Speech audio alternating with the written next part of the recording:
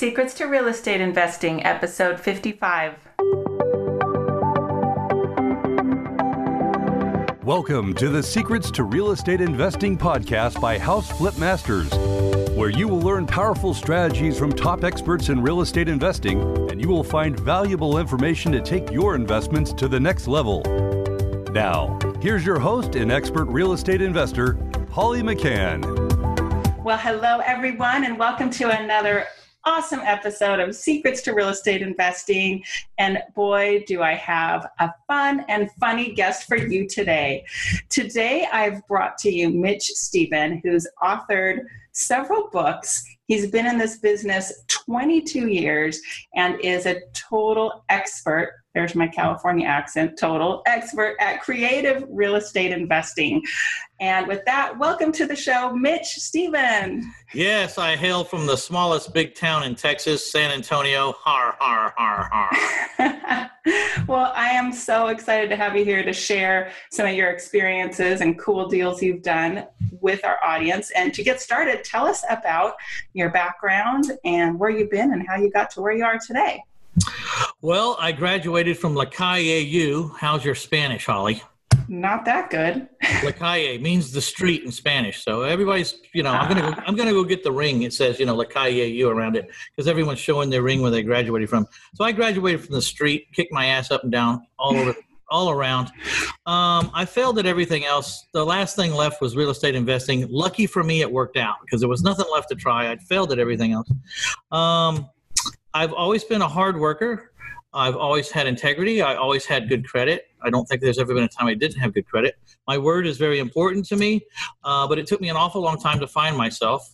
I tried everything from striping parking lots to, selling Cutco knives to selling cars to whatever. I was a very bad car salesman because I wasn't a hard closer, so I wouldn't pressure people. I don't pressure people. If people don't want to buy my stuff, then I'll go find someone who wants to buy my stuff, but I don't put pressure.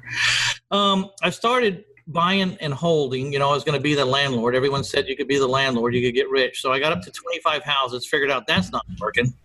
That's the biggest myth ever perpetrated on the investor community ever. I mean, I could understand if you buy these things with cash and you don't have any payments, but if you're trying to make a living on rent houses, on the spread between what you collect and what you owe, that's just a myth. That's, what do they say? All right, well, you're collecting 1,000 and you're paying out 600, so you're making 400 a month, right? No, wrong. You're not making anything because the air conditioner just broke and you owe into next year. I don't know what you're talking. You just like disavowed, just gave zero balance or zero weight to like 1,000 liabilities. Everything from the air conditioner to the hot water heater to we could stay here for a half hour and name it all. Oh, I have one. Last week, I was told my sewer line from the house to the street needs to be replaced, and they can do a repipe and save me time and money, and it's only $8,000.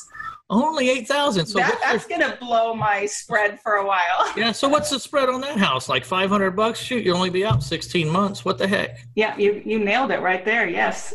And Riverside, California. Yeah. Riverside. They have an Air Force base there, don't they? I think so. Yeah. I used to go there. Yeah. I was in Orange County for a little while. Oh. But then I saw all the drugs they were taking. I think I better go to Texas. That's how we get stuff done, dude. It's the drugs. So I got up to like 25 houses, realized I wasn't making any money. It was supposed to be bringing in $7,500 a month. It wasn't making any money. I was about to quit yet another business, add another business card to that stack that's already about 8 inches tall of business cards that I didn't work out so well. And in desperation, I hired someone with the last $10,000 I had. This was 20-something years ago, which $10,000 was really $10,000 or sort of $10,000. But when it's the last $10,000, it's always a lot. So it was the last $10,000. I wanted this guy to help me get out from under all these needy, gripey, moany, complaining, lying people called tenants, and without losing my reputation or my name or my good standing. And inadvertently, he taught me how to own or finance the houses. I collected, and I didn't even believe in it, and I was able to collect $3,000 down from each house on average. So do the math real quick, Holly. If you have 25 houses and you collect $3,000 down from each house, how much money do you have in the bank? $75,000, sir. $75,000, more money than I'd ever seen in one place in my life, and it was in my bank account. It was not refundable, and it was my money. It was called a down payment. And then I had the spreads the same. I was charging the same for principal and interest as I was for the rent. And so now the money that was coming in was staying in my bank account, and it wasn't leaving. See, that's the problem with being a landlord. You got money, it comes in, it comes in, comes in. You don't know if you can spend it. Because if the air conditioner breaks, then apparently it's the air conditioner man's money. And I was doing a hell of a job collecting for the air conditioner man and the plumbing and the electrician man. I was collecting the crap out of money for these guys, and I wasn't getting to keep any of it. So finally, I owner financed them. I had the same $7,500 supposed to come in on the owner finance model as I was the landlord model. But the owner financing model, the money was coming in, and it wasn't going anywhere. It was just stacking up in my account. And I said, you know what? I might not be all that smart, but I know which one is the better plan for me. So that was 1,500 houses ago in my hometown of San Antonio, Texas. I buy a house about every 3 days, but who's counting? And my average down payments are $8,000 a piece, and that's the last 18 months. We did it recently. I collect on over 250 houses. I have no toilets ever break in my life. I have no hot water heaters bust in my life. I have no phone calls in the middle of the night. And there's three kinds of money. There's one-time cash. It's Jack Bosch. If you talk to Jack Bosch, Forever Cash, his book, there's one-time cash, temporary cash, and forever cash. So I started making wealth, creating wealth on one-time cash, which was wholesales and flips, quick flips. And then temporary cash, which was my owner financing, where I got a down payment and people owed me payments for 25, 30 years. And the difference between what they owed me and what I owed, averages. Well, I downplay it in my examples. I downplay it a lot in my examples. But the truth is, I average $535 per house spread. Sweet. And, yeah. So do the math real quick. If you have 100 houses and you're profiting $535 a month, how much is that a month coming in? It's more than I can calculate. What is that? $53,500 coming in a month. And I collected on average $8,000 down on each of the 100 houses. That's $800,000 in cash today, and then $53,000 a month coming in. And that's just 100 houses. Do you remember how many houses I told you I had? I think you said 250 you're collecting on. Is that right? Yeah. So just extrapolate that out. And then, so that's my temporary cash, though, because those notes will run out. They have an end date. They expire. The average mortgage in the United States, last I heard, goes on for about 7.5 years. Then something happens and it gets paid off. Either they sell it to someone who gets a new loan, or it burns down, or the insurance company pays for it, or they get an inheritance and they pay it off, or they win the lottery and they pay it off, or, they sell some really big drugs, one hit across the thing, they come back, they pay off their house. I don't know, but something happens. And, we're close to the border down here like you guys. Yeah. And something happens and they pay off the house. So I'm creating my wealth with one-time cash and temporary cash. So you have to have some forever cash vehicle, which is something that you just rent or lease to someone that you get it back all the time. So I hate apartments. I hate renting houses. I'm no good at commercial buildings because I don't have any experience there, and I've tried small commercial, but it wasn't really for me because I didn't have any mass. But one thing I really loved that I got good at was mini storages and boat storages. I have 1,100 doors.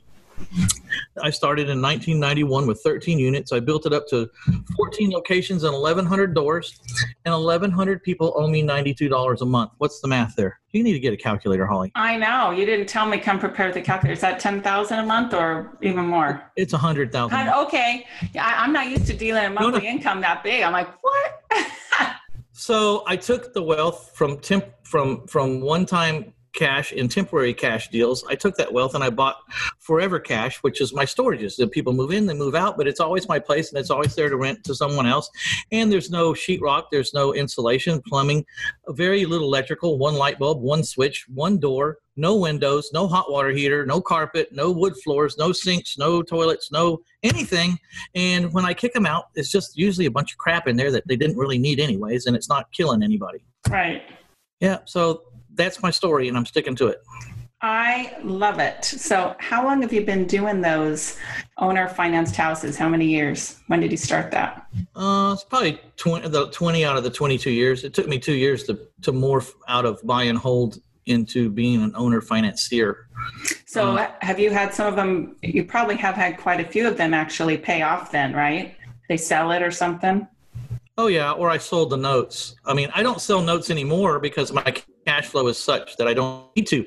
But, early on in my career, I don't know about you, but my spouse was not very happy about me and my investment career, especially when she found out that I put my first purchase, $40,000 on a credit card. She didn't like that at all.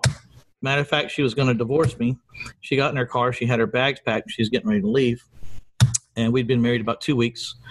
That was when I learned that you can't get away with anything with your wife, because I was trying to get to the mailbox to get the credit card, and it worked out for a couple of months. But then she made it to the mailbox before I did. And she says, Wells Fargo, friggin' Wells Fargo thinks we owe them $40,000. I'm like, don't call them, honey. Don't call them. She looked at me with those eyes, man. I still have 2 scars right here. Burned holes right through me, and there's some marks down there in the living room wall with still burn marks. And she said, I won't tell you exactly what she said. And so she's leaving. I mean, really, seriously, packed her bag. She's leaving. And so I stood between the car door and her. When she got in, I got between the car door and the car, so she couldn't shut the door. And I told her, I said, you're being irrational, and if you'll give me 60 seconds, I'll explain why you're being irrational. Of course, she looked right at her watch, waited till the second hand was right at 12 and said, okay, ready, go. And I said, you think I'm gambling, but I'm not gambling. I know exactly what my assets are worth that I bought with this. It's not a guess. It's a fact that these assets are worth it, at least for a certain period of time until they drop a nuclear bomb in downtown San Antonio or something drastic. It's going to stay like this for at least a month or two. And but I'm going to relate it to gambling because you think I'm gambling. So I'm going to relate it to gambling and show you that you're still not being rational.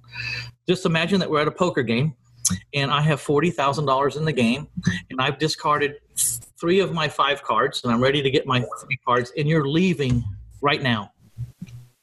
You're leaving before I get my 3 cards. What if I win? Why wouldn't you stick around to see if I won the poker game? I mean, it's only 3 cards. It won't take that long to figure out. Either I win or I'll lose. So I won, and I sold that place, and I made $40,000 profit because I was able to put $40,000 on credit cards, 0% credit cards, may I add. And so sometimes you sell notes or you do things in a hurry because you got to get your spouse to get off your back. We call it hush money. It's like, okay, honey, I've already put more than you make all year in the bank. Can we now hush? Hush. Okay. I talk to a lot of investors that have this issue. It may not be their spouse. It could be the people around them. And I just tell them, when it's your spouse, you have to address it. When it's other people, you can leave them alone, or you can just set them aside. I made up my mind a long time ago. They're either going to be going with me down the path, or they're not going to be a part of my life, unless they were someone I really loved. And then I was just going to set them off in a corner for a little while till I got some things proven to myself and the world and everything else. So that's my story. Wow. Okay. Well, making $40,000 on a $40,000 investment with 0% money, that's got to be one of the best deals I've ever heard. But well, it's a classic nothing down deal, right? It wasn't my money. I used the credit card money. Sweet. I postponed the payments for a year. I told the person that I was buying it from that I couldn't make payments for a year because I had to put all the money into remodeling the fourplex, and that was going to take me that long. Now I was a fourplex for $40,000. That was a down payment. Right, but still, that's a sweet down payment.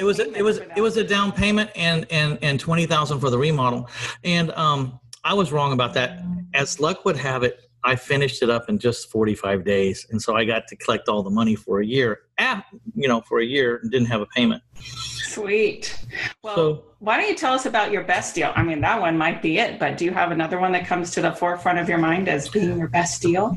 Yeah, there was a bank in this little bitty town, an ex-bank, an old bank. I mean, I don't know, a retired bank, an old building that used to be a bank in the square of this town. And it was for sale. But I noticed it was for sale. It had just like one of those little bitty dime store black and fluorescent orange for sale signs in the window. And I drove by and I thought, when I looked at it, I had to stop my car and back up, and I'm looking at this 2-story bank building, and it has this little stupid sign in the window. And I said, either someone doesn't know what they're doing or someone doesn't care. I don't know which one it is, but I'm going to find out. So I called the number, and it was the bank right next door that was trying to sell it. And they got me to the lady, and I told her, how much is it? And she said $100,000. And I said, well, that's pretty cheap. It had a vault in it. I had a walk-in vault.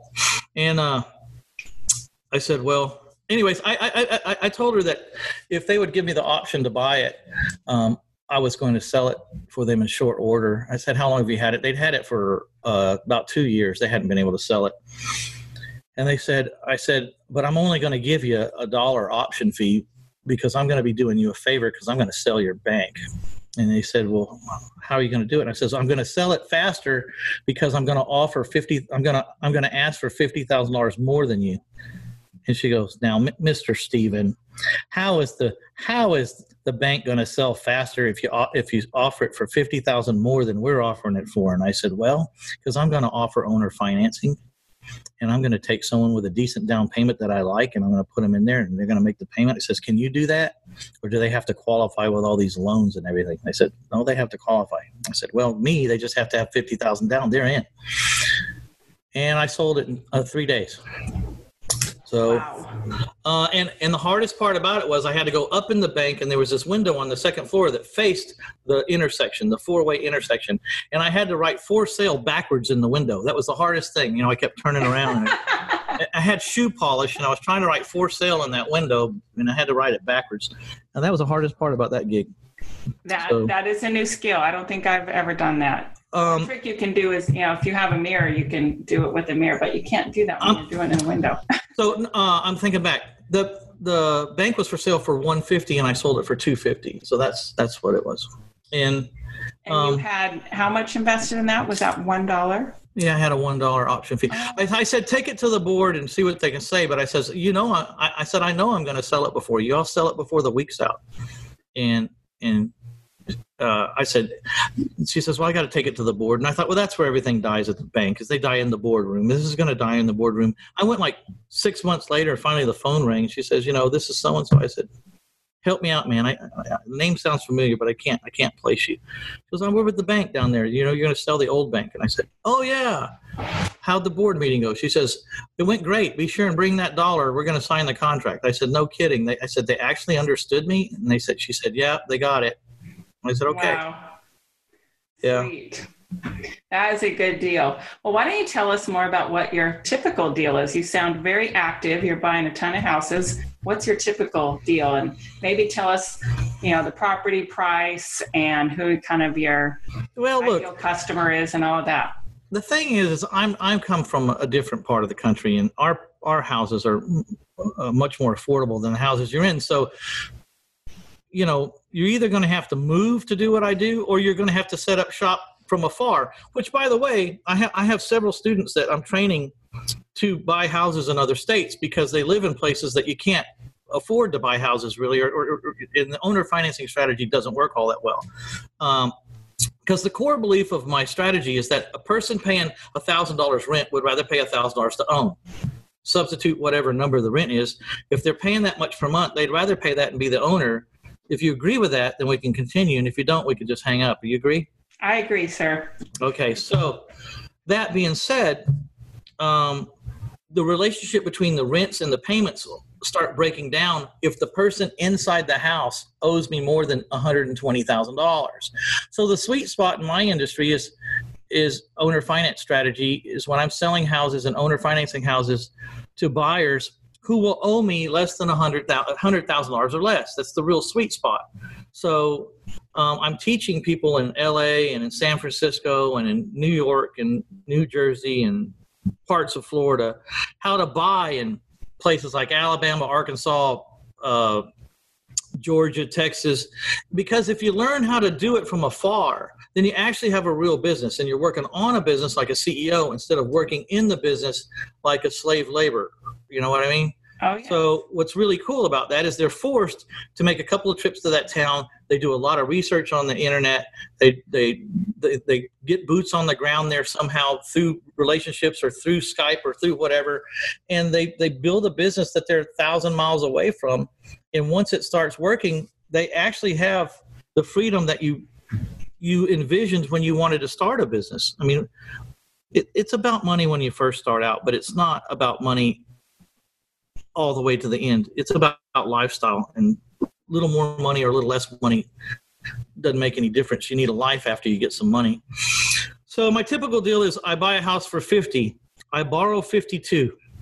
I buy about a house every 3 days. That's, a little under, right around 100 houses a year. It's really hot real estate market now, so maybe it's a little under 100 houses a year because it's a lot of competition out there right now. Every weekend there's a guru teaching how to flip houses. Every housewife that watched Flip That House yesterday is out trying to find a house. And so we're buying a little less houses, but I decided to stick with quality instead of quantity. So I buy a house for 50. I borrow 52 from my private lender. This is the key, private money. You can make a good living in this business, but you can be a multi-millionaire in this business if you have all the private money you can handle. And I become an expert at that. So I borrow 52, and I borrow the extra $2,000 because on average, it can cost about $2,000 to find a house. So if you're buying 100 houses and you're not getting the $2,000 back for your advertising budget every time you buy a house, then that's $200,000 laying around in houses. Who's got $200,000 to leave laying around? Apparently so I borrow an extra two. And so my payment, I borrow 8% interest only 5 years. 8% interest only 5 years. Non-recourse, collateral only. And I give them a first lien on my house. And then I don't do anything. I don't take the cat poop off the carpet. I don't clean the windows. I don't mow the yard. And I offer it for $100,000 owner financing because, see, I already knew what I could sell the house for because I took the rents and I have a formula in the rents and I back into the rents and it gives me my owner finance value. Maybe the only thing Mitch Stephen ever invented, the acronym, the OFV. You have the ARV, right? Yes. Well, now you got the OFV, the owner finance value. Love that. And it's based on the rents. This is the formula. Rents minus taxes minus insurance times 115 plus a 12% down payment minus 50% of the repairs equals the owner finance value. So how does owner finance value compare to? It doesn't matter. And that's the thing. It has nothing to do with the MAA appraiser. It doesn't have anything to do with the CMA, the current market analysis. It has nothing to do with the BPO, broker's professional opinion, nothing whatsoever, because all those people are doing comps based on people that got a new loan through a traditional institution. My people cannot get that. They just know they're paying $1,000 now. And if I could figure out how to make them, they're paying $1,000 as rent right now. And if I could figure out how to get them in the house as the owner for $1,000, they don't give a crap about the price. They don't give a crap about the interest rate. They don't give a crap about the years. They don't care. It's all about what's it's going to cost per month, right? Right. It's just like the tote your note car lot. Exactly. Except you can't drive my product to Mexico. So my payment on the $52,000 to get in this house is around $350. I owner finance the house for $10,000 down, 10% or better. In this example, 10% down, and I carry the $90,000 at 10% for 30 years, and their payment is $850. So they pay me. The principal and interest is $850. By the time they put the taxes and the insurance back in, they're right back to that $1,000 that they were at. Okay. Plus the $35 escrow servicing fee. Who collects that? Me. Okay, that's what I thought. Judging by that little look in your eyes, which I know our listeners can't see. Oh, they can't see me. They'll see you on YouTube. Okay, I've been doing all this theatrical stuff with my hands. Well, now you better get real theatrical now that you put that out there. Yeah.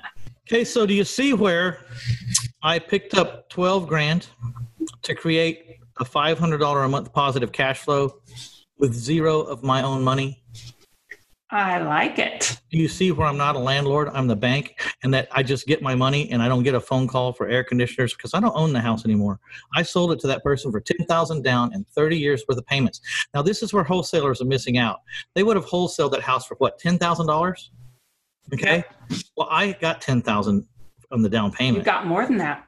I got 12, but how you want to look at it. You're paying yourself back for your advertising, or it's in your pocket. But anyways, Okay. Well, so that $2,000, I don't know if that's really income or not, because you had to. On average, I spend some amount of money to find a house. I'm averaging, So see, the wholesaler, he takes his $10,000. He's one time he's out. Yep. Mine is temporary.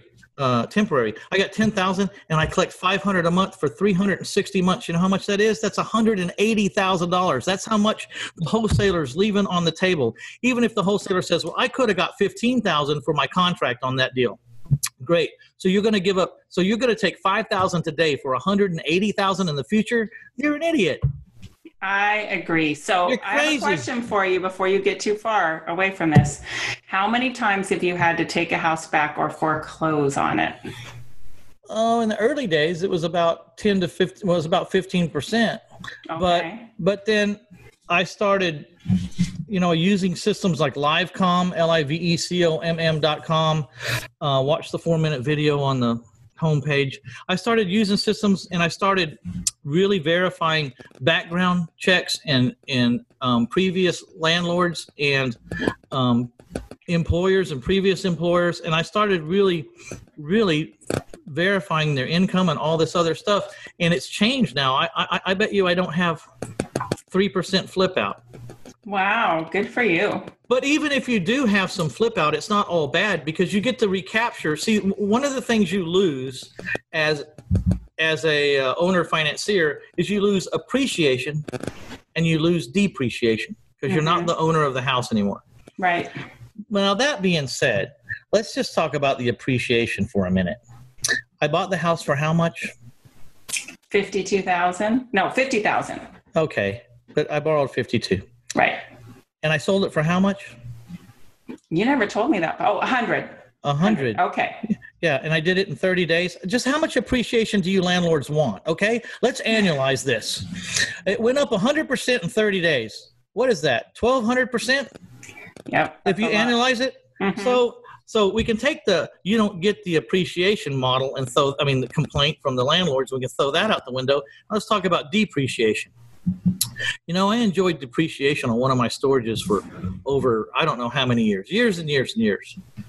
And then one day I went to sell it, only to find out that I had to pay tax on every single dollar that I sold it for, because I had completely depreciated the property out and had taken that benefit. So the depreciation was just temporary, and the only way to escape it was to do a 1031 exchange, which, okay, I did, but boy, that's a pain in the ass. But anyway, I did it.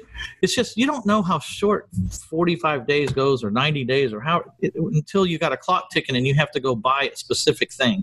And then time's just not on your side. But so that's a typical deal. What I love about it is you can get paid up to 6 times. We won't go into all of it, but I got paid when I borrowed money.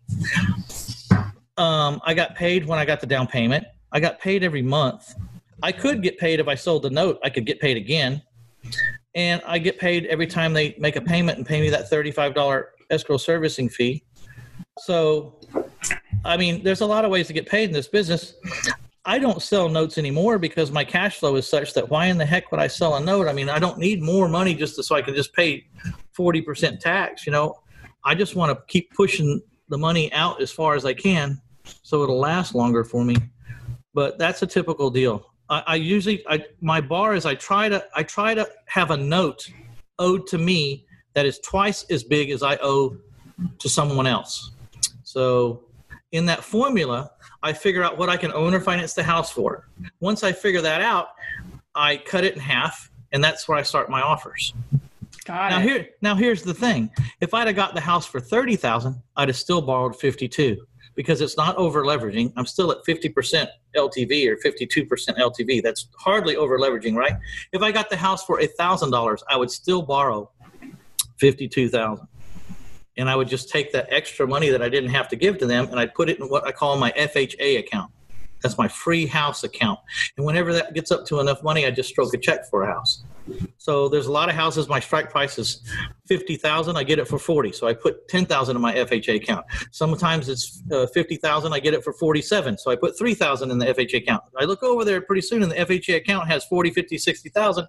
And then one of those houses that shows up on my radar, I just stroke a check for it. Got it. How do you market the houses after you buy them and you don't clean them and you don't fix them up? Which is hard for me to even say. But how do you market them? Do you list them with a realtor? Do you list them in Craigslist? How do you market them? No, I use livecom.com. Oh, Livecom is how you market them. Okay. Yeah. LIVECOMM.com. Let me just tell you in a nutshell. On any given day, I have 200 houses for sale, owner finance. I have 10 houses for sale with owner financing on any given day. I put 20 bandit signs around each house, around the neighborhood in each house. And then I put one in the front yard of each house. That's 210 signs. I go to Livecom and I buy phone numbers for $2 a piece a month. I assign one phone number to house A, one to house B, one to house C, all the way, 10 houses, 10 phone numbers. And I forward the phone number inside Livecom to a recording. It says, this is a 3-bedroom, 2-house, 1,200 square feet, yada, yada, yada, yada. Electric air conditioner, electric hot water heater, gas stove, central heat and air. It goes on and on and on and on, because here's the problem. With 210 bandit signs out, I'm getting 50 to 100 phone calls a day, especially on the weekends, and it'll ruin my sales guys, ruin them. They hang up the phone, it rings. They hang up the phone, it rings. They hang up the phone, it rings. And they're all asking the same stupid stuff. Why don't we just give it to them in a recording? So then at the end of the recording, I do not give them anybody's phone number yet. I say to the 50 to 100 people that day, at the end of every recording on every house, if you think this is the house for you and your family, then this is what you need to do.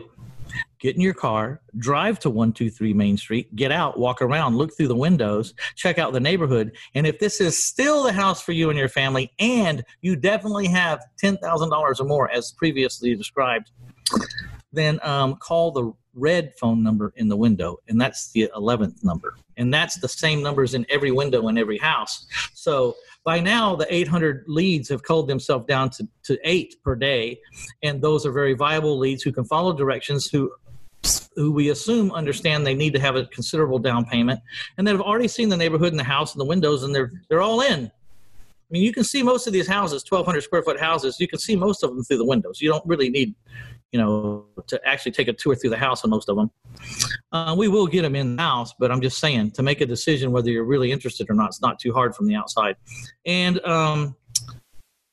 so here's the magical thing. Every time someone calls those signs, that phone number captures their incoming cell phone number, puts it in a text distribution list, and right this minute in San Antonio, Texas, after having a pre-scheduled text go out every 1st and 15th that says, if you're no longer in the market for an owner-financed house, would you please text stop now to get off this list? After that, going out on the 1st and the 15th, I have 5,600 people still waiting to know when my next house is coming out. And this is a direct hit right between the eyes. They've called my other signs. That's how they got on that list. So there were people interested in an owner-financed home. And the next time I have a house that comes up, I just send a text to 5,600 people. How often do you check your text? Like right now? Instantly, except you're getting my full attention. But yes, you're checking. People check texts all the time. Isn't it like a 98% open rate or something? If I sent you an email, would it be the same? Oh, no. It could even slip through the cracks. Yeah. And it's not going to be timely. Because here's another thing. So when I get a new house, I can send it out and say, hey, homesToGo.net has another owner finance home for sale. And I get a short URL and put it in, a tiny URL. Mm-hmm. And I put it in there. Because you best do your text in 140 character tweets, like a tweet. Like 100, because different phone companies break the text in different places, and you never know. And then they put the end of the text first, and then the middle of the text in the middle, and then it's all backwards. So you do it in 140 characters, like a tweet. But get this: what if you got a house to show at 7:00? and you got 5,600 people on your list. So you just send them a text at 4 and says, hey, in 3 hours from now, I'm going to be at 123 Main Street with the door open and the lights on. If you want to come see the inside, come on. I'll be there. Well, you go to show one guy a house and you end up showing it to 12 people. These are very serious people, you know? Nice. And so now it's driven my down payments up. I'm averaging $8,000 per house in my little cheap houses. And I have 3 and 4 and 5 people contending for the house, and I get to pick which one's the best for me and my house. Nice. And so, and by the way, LifeCom works for a lot of other things. Imagine massage therapist gets a cancellation at 4 o'clock.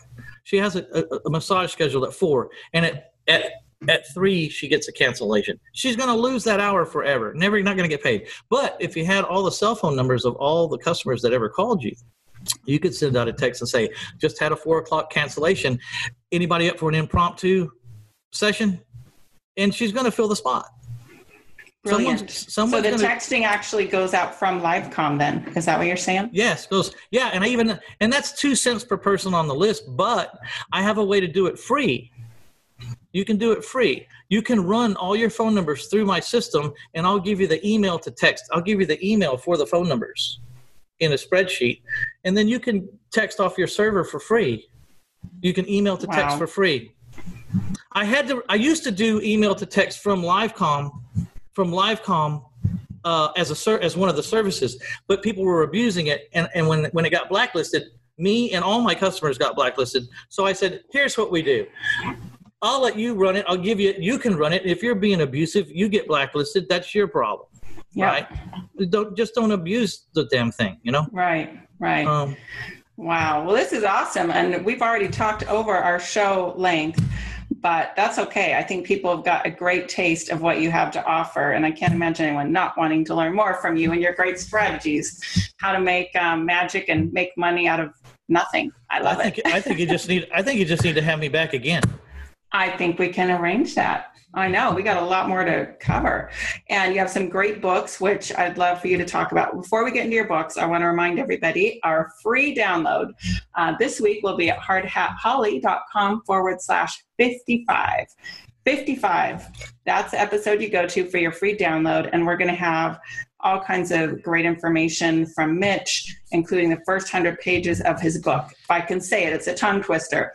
Failing Forward to Financial Freedom. Did I get it? Yes, you got it. My Life in 1,000 Houses, Failing Forward to Financial Freedom. I give you the first 100 pages. It's a book about what happens after the Get Rich seminar, at least what happened to me.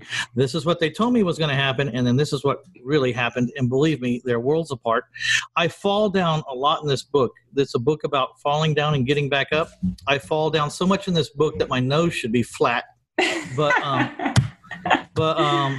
you know, and then my second book is My Life in 1,000 Houses, 200 plus ways to find bargain properties, which was the answer to the biggest question after the first book. Everyone wanted to know, how in the world do you find so many houses? I didn't know that I was really that good at it. I was just had my head down working, and then I came to figure out that I was finding an extraordinary amount of houses. And then the last book, My Life in 1,000 Houses, The Art of Owner Financing, which describes in detail exactly how I make tons of money owner financing houses to my buyers, and I have no money out of my pocket at all, ever. And I use my money to buy mini storages. I love it. And we're going to have links in our show notes for Mitch's books, Art of Owner Financing 2.0, his $7 book, Owner Finance 101. We're going to have all those links. And if someone is there also another website that you'd like to direct people to as well? Well, I mean, I have a podcast, reinvestorsummit.com, reinvestorsummit.com. I don't know. I've interviewed about 120 people so far, I guess. And just interesting people, motivational, inspirational, entrepreneurial, and real estate investorial. Is that a word? Real estate investorial. I like that. I think it's a new word. Go trademark that. Real estate investorial. That's the name of my next book. I love it. Okay. And you heard it here first, listeners. Cool. So definitely check out his podcast. Obviously, he has some great insights to share. This has been so valuable, Mitch. Any other parting words of wisdom or anything you'd like to share to inspire our audience? Well, I would just say, study as much as you can for free, but when you figure out what you really want to do, please, for heaven's sakes, go get a mentor or a coach that's done it. Tony Robbins, I heard him say the other day, I thought it was great. Find someone who has what you want, do what they do, and you'll have what they have. I thought, it's really simple. Don't try to go invent the wheel. There's someone that's already done it. It's going to cost you a little bit of money, but it's not going to cost you near as much as the street would charge you, because the street is ruthless. And if you mess around with the street, the street might make you quit. Because I almost quit before I hired someone, and I would have deprived myself of a multi-million-dollar career. And I just accidentally got myself in a corner where I had to pay someone, and it worked out okay. But I should have went there first. I should have not got myself pinned up in a corner before I went there. I probably wouldn't have gotten pinned up in the corner if I'd have gone there. So get a mentor and realize that they're going to cost you a little bit of money, but think about how much people pay for college and what they really get when they come out of there, so. Yep, no mentors in college. There's not too many. And it's not what you're going to spend on your mentor. It's how much they can make you. So I totally believe in that. Well, you can always measure a mentor by how much money they've helped you make. But the one thing you'll never be able to measure by is how much money they kept you from losing, because you don't have a number. And so It's kind of like you can't measure negative. So. Oh, yeah. One of my girlfriends said her first deal, she lost $50,000. She calls that her seminar. But she stuck with it, and then she did okay after that. She did well. The seminar in the street. A lot of people don't have $50,000 to lose. So, be careful. Yeah. So that's it. That's it right there. So if you guys want to know about owner financing, go to my website there. There's enough free stuff at that website to launch a career. Oh yeah, this is awesome. I can't wait. And when I make it to San Antonio, I'm going to come see some of your stuff. I can't wait to. Yeah, come see my ranch. I got a ranch. A range? Oh, I thought you were saying range, like you're going to shoot guns, but a ranch is a ranch, as we say. A ranch. Yeah, I got a ranch. Yeah. Well, you shoot guns there too if you want to. Are you a gun shooter? No, I think they're loud and smelly and all that stuff. My husband loves to shoot guns, but I'm kind of a baby about it. Okay, move out of the way. Get your husband over here. We're going to go shoot guns. Hey, so, and this is the last part. The greatest strategy on the planet Earth, as far as little old Mitch Stephen is concerned, the greatest real estate investing strategy is this right here. You got your pencil sharpened? We're ready. Buy it. Do not fix it. Owner finance it for double and watch the guy making payments to you go over budget fixing up your collateral. It is the greatest plan on the planet. Well said. Summed up in a nutshell. Buy it, do not fix it. Owner finance it for double and watch the guy making you payments go over budget fixing up your collateral. You make your money when you buy, right, Holly? Oh, yes. Yeah, and you lose it in the rehab. That's that's the second thing I invented. I invented that. You make the bumper sticker. You make your money when you buy, parentheses, and you lose it in the rehab. And so when you do the buy it, don't fix it, owner finance it model, you don't need inspections. You don't need appraisals. I can sell you a house with a hole in the roof the size of a dining room table. It doesn't matter if it's leaning, if it's cracked, if it's broken. It doesn't matter. I bought it for a price. I'm selling it to someone for other price, but offering payments. That's what makes the value jump. You're offering payments. It's the same reason they can sell that sofa that they built for $150 for $3,000 because they're giving you zero interest for 5 years. Right? Yeah, same thing, just a bigger piece of furniture. And so that's the strategy of choice. Now, I'm not saying that I don't go in sometimes and mow the yard or do something real easy that'll jump the price or make it easier, but I sold a ton of houses. I take the time that I would spend on a rehab and I go find another house. I take the risk out of the whole equation because I'm not doing a rehab. All the risk is in the rehab. I know that I was going to make money when I bought the house when I bought it. When you take the rehab out, you save yourself the time to go buy more houses, and you save yourself all that risk. So that's my favorite plan. Love it. Thank you so much. Appreciate all of your insights. And hey, audience, if your mind hasn't been expanded today, it's never going to expand because this was really eye-opening. Fantastic. Thank you, Mitch. Can't thank you enough. Remember to go to hardhatholly.com/55 for all the show notes, the links, and your download. And with that, go make some money in real estate. If you found value in today's episode, make sure to subscribe, rate, and review our show. You can find our show notes at our website, houseflipmasters.com, on the podcast page. Also, to get our top tips for finding deals without spending lots of money, go to houseflipmasters.com for your free download today.